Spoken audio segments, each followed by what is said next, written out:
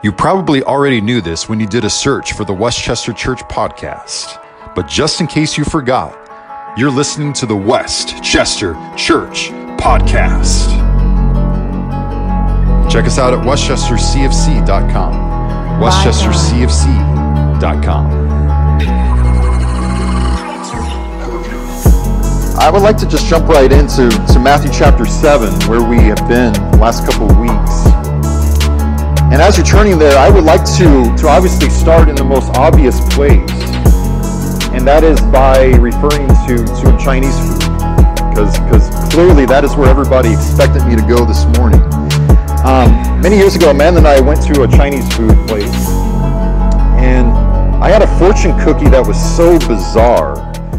What it said was, it is better to have beans and bacon in peace than to have cakes and ale in fear. And for the past 5 or 6 years, I am still trying to decipher just what exactly that means, because I just don't understand what that means. And maybe that is what the whole object of that cookie is. But as we come into Matthew chapter 7 and verse 6, we come to a statement Jesus makes that for a very long time in my life, it was a fortune cookie that was very weird to me, a very bizarre statement that has taken my entire life to really understand exactly what he means. Jesus says in verse 6, "Do not give what is holy to dogs, and do not throw your pearls before swine, or they will trample you under their feet and turn and tear you to pieces." Now, what I love about Jesus is that he is not a left-brain thinker or a left-brain speaker. If a person is left-brain, that is fine, but Jesus is just so insanely right-brained. Jesus, for a very long duration of time, would exclusively speak in just parables. On other occasions, as we see here this morning, Jesus would oftentimes intentionally speak in outlandishly colorful hyperbole, where sometimes he speaks about camels walking through the eyes of needles, about men who have tree trunks in their eyes who are judging other people, or as we see here this morning, casting pearls before swine. And yet a lot of times in the gospel books, we find Jesus speaking to a whole bunch of people, but in the background, we find the apostles looking at each other like, where is he going with this? Maybe as we hear verse 6 read to us this morning, maybe our response is, Jesus, what in the world are you talking about? Do not give what is holy to dogs. Do not cast pearls before swine. And at first glance, it looks like Jesus is making an absolutely shocking statement as he begins speaking about dogs and pigs. And as it has been all throughout in this series on the Sermon on the Mount, a lot of times we might read something with our American eyes and we have no idea what it means, but for anybody who has Jewish ears and Jewish eyes, this makes all the sense in the world to them. Now, a lot of us in this culture are individuals who absolutely love animals, and Amanda and I are really no exception to this. We have a couple of dogs, and in fact, we consider them so much as children to us. When the time came many years ago for us to have a family portrait, we have thought, well, we need to have our whole entire family with us in our family picture. And so on the left is Josie, on the right is Mika. And we love our dogs so much that you could go on YouTube right now and find a song I personally wrote about our dog Josie. See chipmunks all over the yard. Her name is Josie. She's a doxy. The adorable, the devious, mischievous sausage dog. She looks like a hot dog. She looks like a limousine. We love our animals in this culture.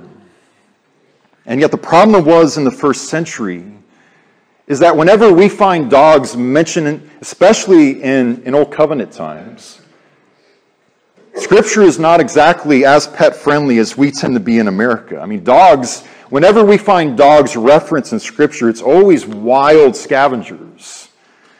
It's about creatures who could attack you in the wilderness if you were not cautious. Historically speaking, it refers to many dogs being in Jerusalem city dump, fighting over bones and garbage.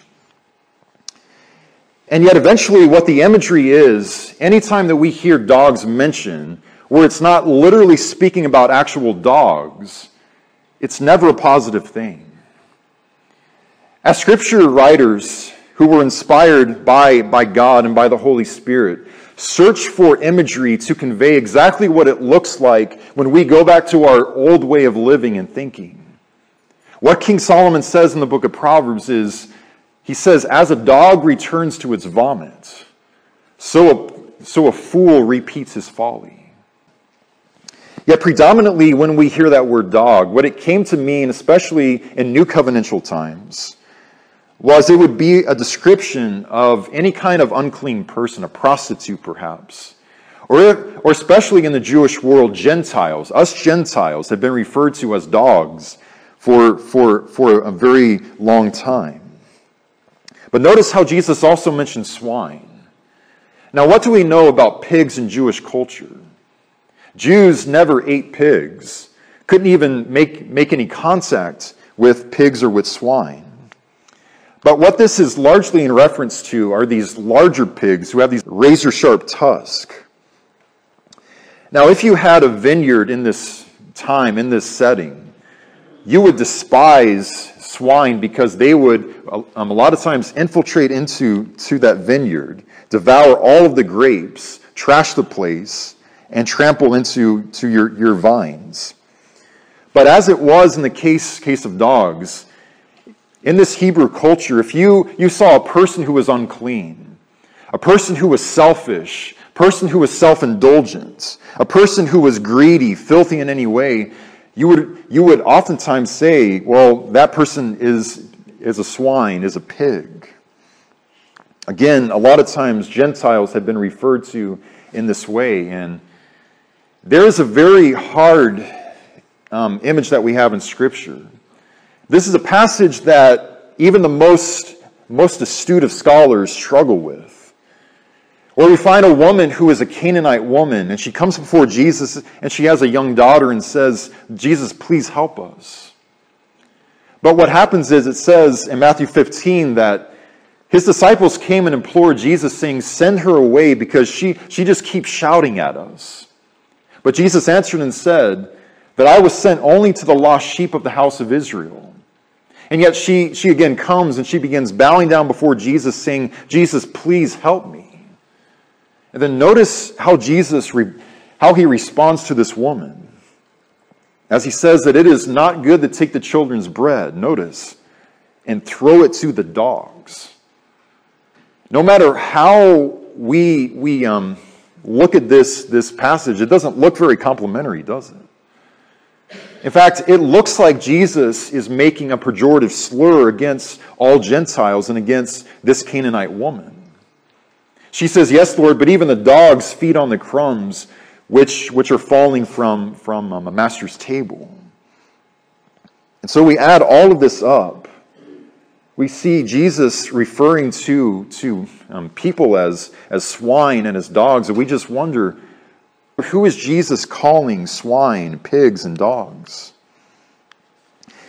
And it's comical because, especially given what just came out of Jesus' mouth 2 weeks ago, what Jesus has just gotten through saying is, do not judge. And the measure that you use is exactly how you yourself will be judged. And now it looks like Jesus is making slurs left and right. But what we need to understand is, when we hear Jesus speaking about this, he is speaking in a time and in an age where he's not referring to individuals as individuals, but rather what he's doing is he's referring to individuals whose conduct is something which might remind you of a wild animal. It's about people whose hostility and self-indulgence is reminiscent of a scavenger such as a dog or a wild hog. And I don't know about you, but many years along the way, I have heard all kinds of interpretations about exactly what Jesus means in verse 6. I think clearly we can all understand exactly what Jesus means as he says pearls. As Jesus says pearls, this is anything that has astronomical value, obviously. Now we would look at this as truth, as the gospel of Jesus Christ, as the gift of the Holy Spirit, as life in Jesus Christ, and so forth. And now Jesus says something to the modern day equivalent of, now imagine taking a 24-karat gold necklace and trying to give that to a wild hog. And yet there have been all kinds of interpretations about this in many churches. One of the most common of these interpretations is something along the lines of, well, do not waste a treasure of the gospel on people who really have no appreciation of it. I don't know if anybody's ever heard that before. There are other kinds of churches who are more right-wing, who very well might have a perception of, and so what this means is that anybody who rejects Jesus at any moment in time, they are clearly evil dogs and worthless rats. And how the world looks at the church many times is that if you're alcoholic, if you are a Muslim, if you are a transgender person, if you're an inmate, then what this means is that Christians just want nothing to ever do to you. They won't even acknowledge the fact that you even exist. And yet the problem with these misinterpretations is that this is not at all what the Spirit of Jesus Christ is. In fact, one of the main central accusations levied against Jesus was that he was a friend of the tax collectors and the sinners. I mean, Jesus hung out with these exact kinds of people almost just as much as he hung out with his apostles and his disciples. But mainly, the main problem with this interpretation, though, is that when we hear Jesus call certain people dogs and swine, this is also a description of who we used to be as well. As the Apostle Paul says in Ephesians chapter 2, he says, among them, notice, we too all formerly lived in the lust of our flesh, indulging in those desires of the flesh and of the mind, and we were by nature children of wrath. Notice how he says, just as the rest of mankind had been living. And so as Jesus mentions swine and dogs, this is where we have come from right here. I mean, the very entrance of Jesus Christ into this world. Jesus came as a very valuable pearl into this world. In this world of swine and dogs, and we devour Jesus.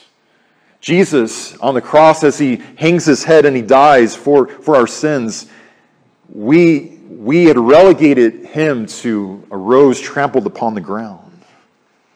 In fact, I find it very interesting how in a very messianic psalm, as Jesus speaks about what his crucifixion is going to be like long before it happened, notice his word choice. As his worst enemies are there mocking him on the cross, he says, dogs have surrounded me. A band of evildoers has encompassed me, and they have pierced my hands, and they have pierced my feet.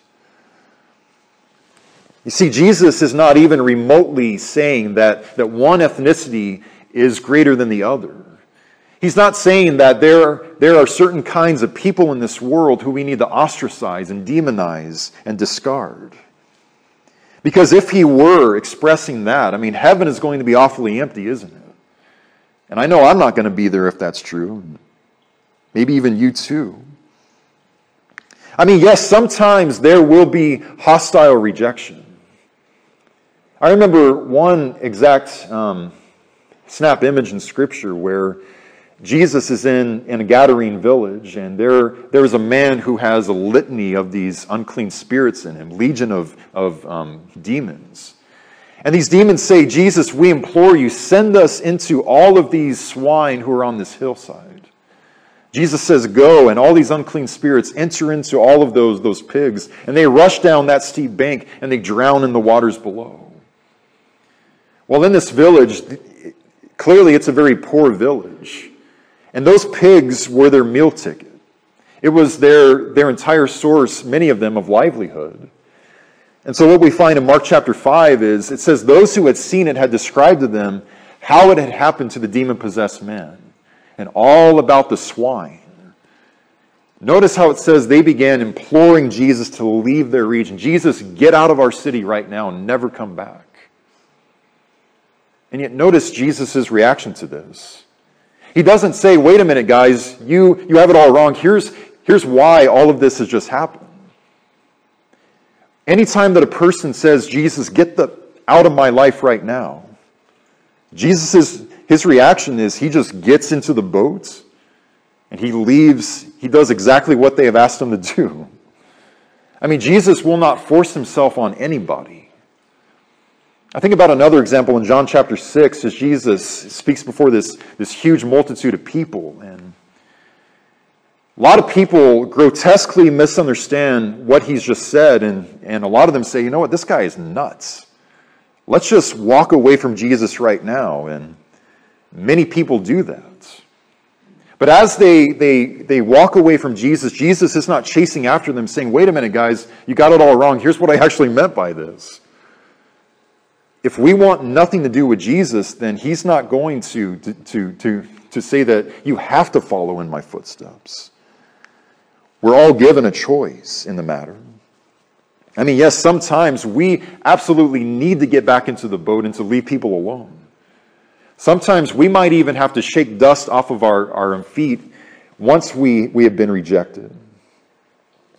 And yet, as the case is so often in what Jesus says, there is a much deeper meaning at the root of what he's saying here. I mean, there is a much larger conversation that we as the church need to have this morning. And that is my discovery not that long ago. That what Jesus says in verse 6 about casting pearls before swine, this actually has so much more to do with the messenger than it does of the listener. I believe what Jesus is warning us against here is aggressive, pushy, religious harassment. Really, it goes back all the way into chapter 5 and verse 13 as Jesus says that you are the salt of this earth. What he means by that is that when you love other people as I have loved you, when you imitate the way that I have joy and peace in this world, that is going to bring flavor into this world. It's going to make all of this world a much better place. And yet Jesus also says that, but if the salt loses its saltiness, if the church is no longer making our world a better place, but it's making it a much worse place, Jesus says it's no longer good for anything except, notice, to be thrown out and to be trampled underfoot by men. And once again, this is what he's referring to. We could express it also in this way, that it's not about the worthiness of the people who receive the message, as much as this is about the helpfulness of those who are messengers. I mean, the good news is absolutely priceless, amen? And we need to reach as many people as we possibly can. I mean, we need to be doing this. What Jesus is referring to here, though, is when we push eternal things on people whose minds are exclusively going after things of this world. People who are not yet ready for all of these spiritual truths. This is about force-feeding biblical concepts upon people who do not yet have appetites for those things. This is the woman who has rejected a man 15 times, but he just keeps coming after her. He keeps trying to make her enter into a relationship with him. Until finally what she says is, look, I'm not into you. One more advance and you're going to get hit with a restraining order, you know. It is a hospital patient who is being strapped down, held against his will by like 5 or 6 doctors, and medicine being crammed down his throat against his will. It is a farmer who has grown very impatient, and the very moment that he plants seed into the ground, he floods it. and his entire soil is drowned, and nothing comes to fruition as a result of it. I grew up in a very large youth group in Arizona. 60, 70, 80 kids sometimes. And that looks very good on paper. And yet, it's very tragic that many of those kids, the moment that they had gone off into college, they ran for their lives away from Jesus and away from church culture. That's because a lot of them grew up, and all those years that they were in church settings, they never had a faith of their very own. I believe what Jesus is saying here is that it's not so much what we say, but rather what is important is how we say it. It's not what we do as much as how we are doing it. And that's because when we resort to this aggressive, religious, high-pressure, harassment, every single instance, it produces an outcome that is absolutely tragic and disastrous. Where the very influence of the church and the name of Jesus Christ upon the earth, it is trampled underfoot by men. And the very light that he has given to us in this world, as far as our influence goes, it has been now extinguished. It's absolutely incredible how, historically speaking, what we read about Rome, especially in first century Jerusalem, in the early 300s, Constantine the Great arises into power. He is now emperor over Rome. And he announces a decree and an edict that from now on, Christianity is going to be the official religion of the Roman Empire. And again, that looks great on paper, amen? It looks wonderful. But this is where Roman Catholicism came from right here.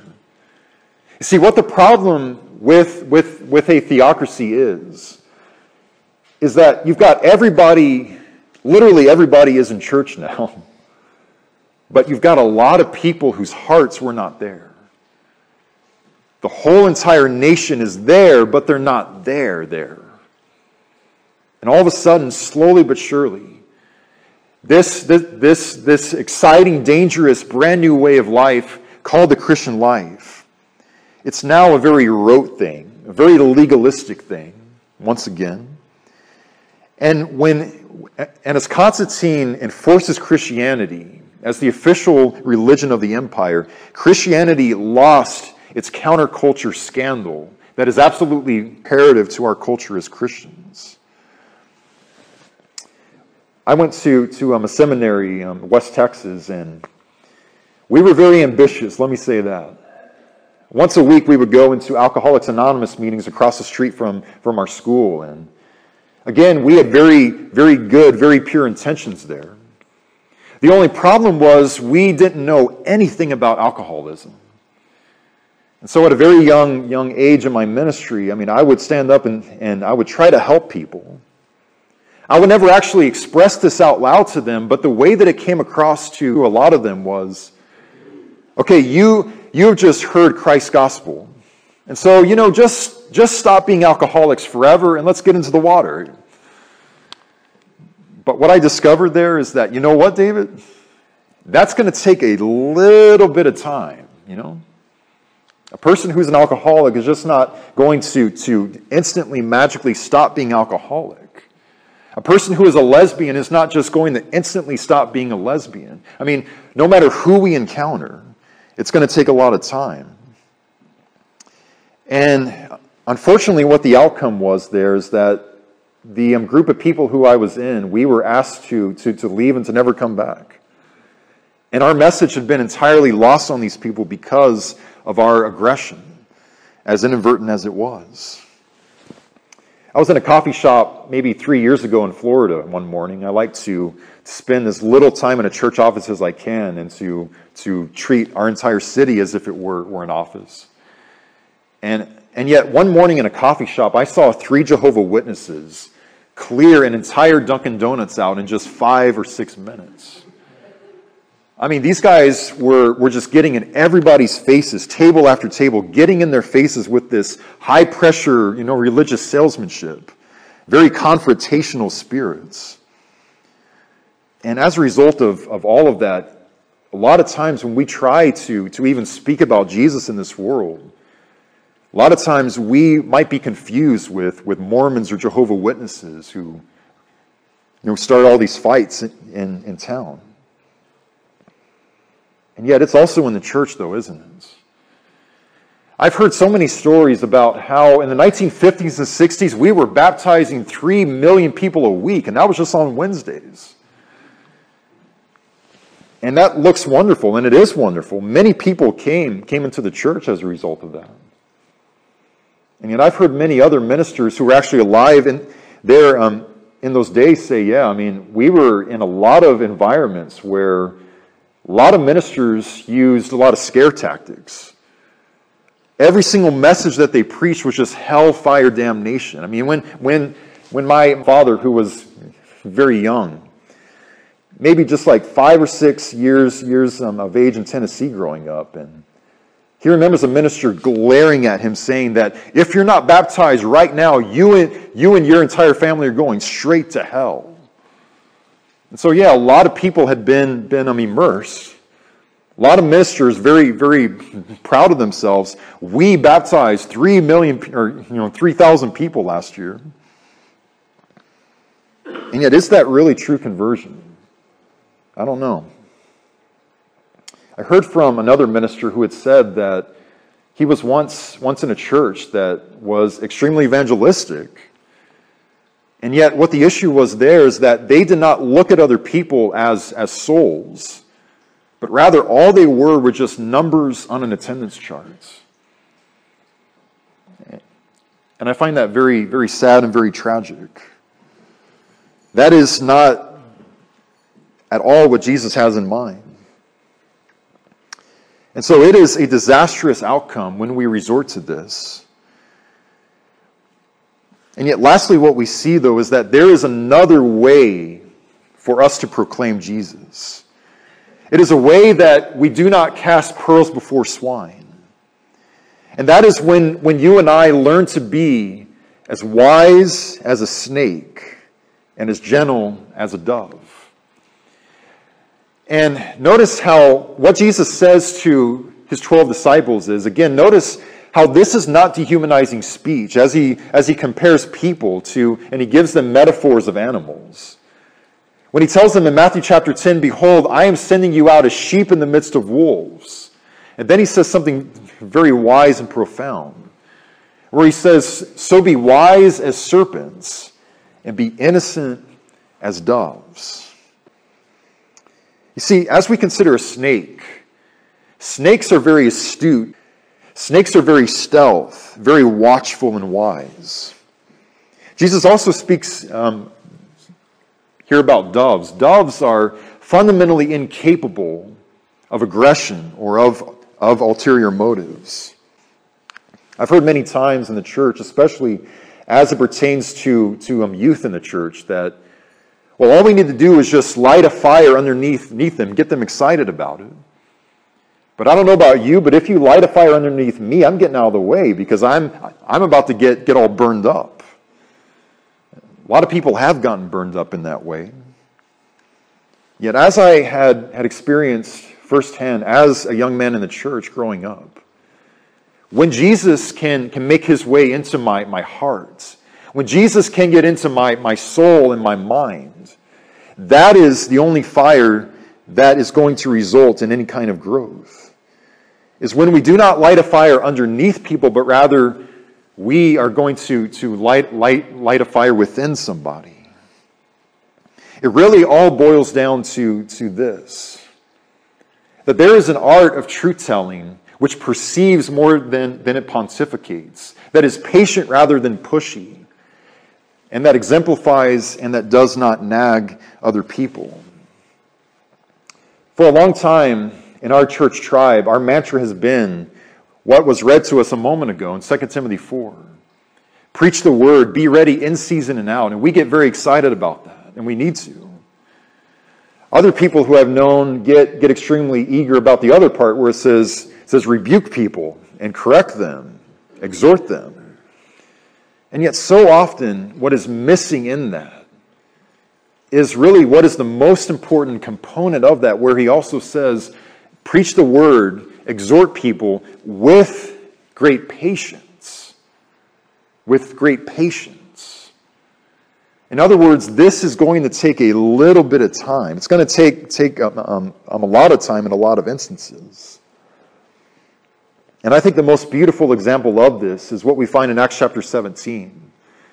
As we find the Apostle Paul there in the city of Athens, and he notices how the entire city is just crawling with all of these false gods of wood.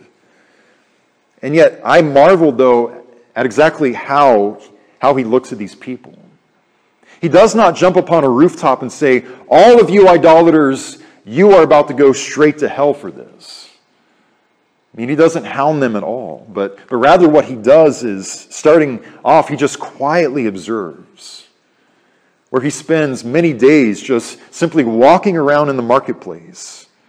He immerses himself in their culture, and he quietly observes exactly who his audience is in advance. And yet, secondly, it's so wise and so brilliant. What he also does is, as he begins speaking to them, he actually compliments them in some degree, where he says, men, I can see that you are very religious in all aspects. I mean, he acknowledges good that he sees already at work within them. Then and only then will he begin speaking about Jesus, where he says that all of these gods who you are worshiping in your ignorance, I want to let all of you know right now about a living God who is risen up out of the grave. And he speaks about Jesus, obviously. And yet notice how, even though it is Paul and the great apostle Paul speaking, most of the people who he said all of this to still had zero interest in Jesus. Where it says, as they heard about the resurrection of Jesus from the dead, many people started sneering at Paul as a result of this. And so rejection is absolutely happening here to Paul. And yet notice, though, exactly how this ends, though. Where in the latter part of that verse, in verse 32, how even though some people start sneering at Paul, it says, other people said that we shall hear you again concerning this. Notice how Paul is not baptizing one single person on this specific day, but rather all that he is really doing is making people take one or two tiny little steps forward. I mean, that's all that he's doing here. And I think a lot of times we completely stress our own selves out, thinking, I've got to baptize X amount of people right now. But really, all that he's doing is just one or two tiny steps forward to the real Jesus. And even that is huge. See, this is very significant because helping people take one or two tiny, minuscule steps forward, that is better even if we were to even baptize someone who has no idea what they're doing. Helping a person take one or two tiny steps forward is so much better than harassing them into taking 1,000 steps back, more than they have already taken away from Jesus. And so in closing here this morning, every one of us has people in our life who knows that we are a follower of Jesus Christ. And so, what does it look like for you and for me to light that fire within them? Well, I am learning this every day in my own experiences of trying to do just exactly this. When we try to light a fire inside other people, we've got to make sure that same exact fire also burns within our souls. As the old expression goes, that the only way an unbelieving world will ever see or experience a holy God is once they have experienced His holiness in His people. Make sure that His fire burns within us. And then lastly, what I want to say to us this morning is that long before we even say one word to anybody else about Jesus, that we ask ourselves, what What evidence of goodness is in this person already, which I can acknowledge and compliment to them? It's been my experience many times that if I look close enough, there are at least one or two or three, even more things in that person that is already so good and so beautiful.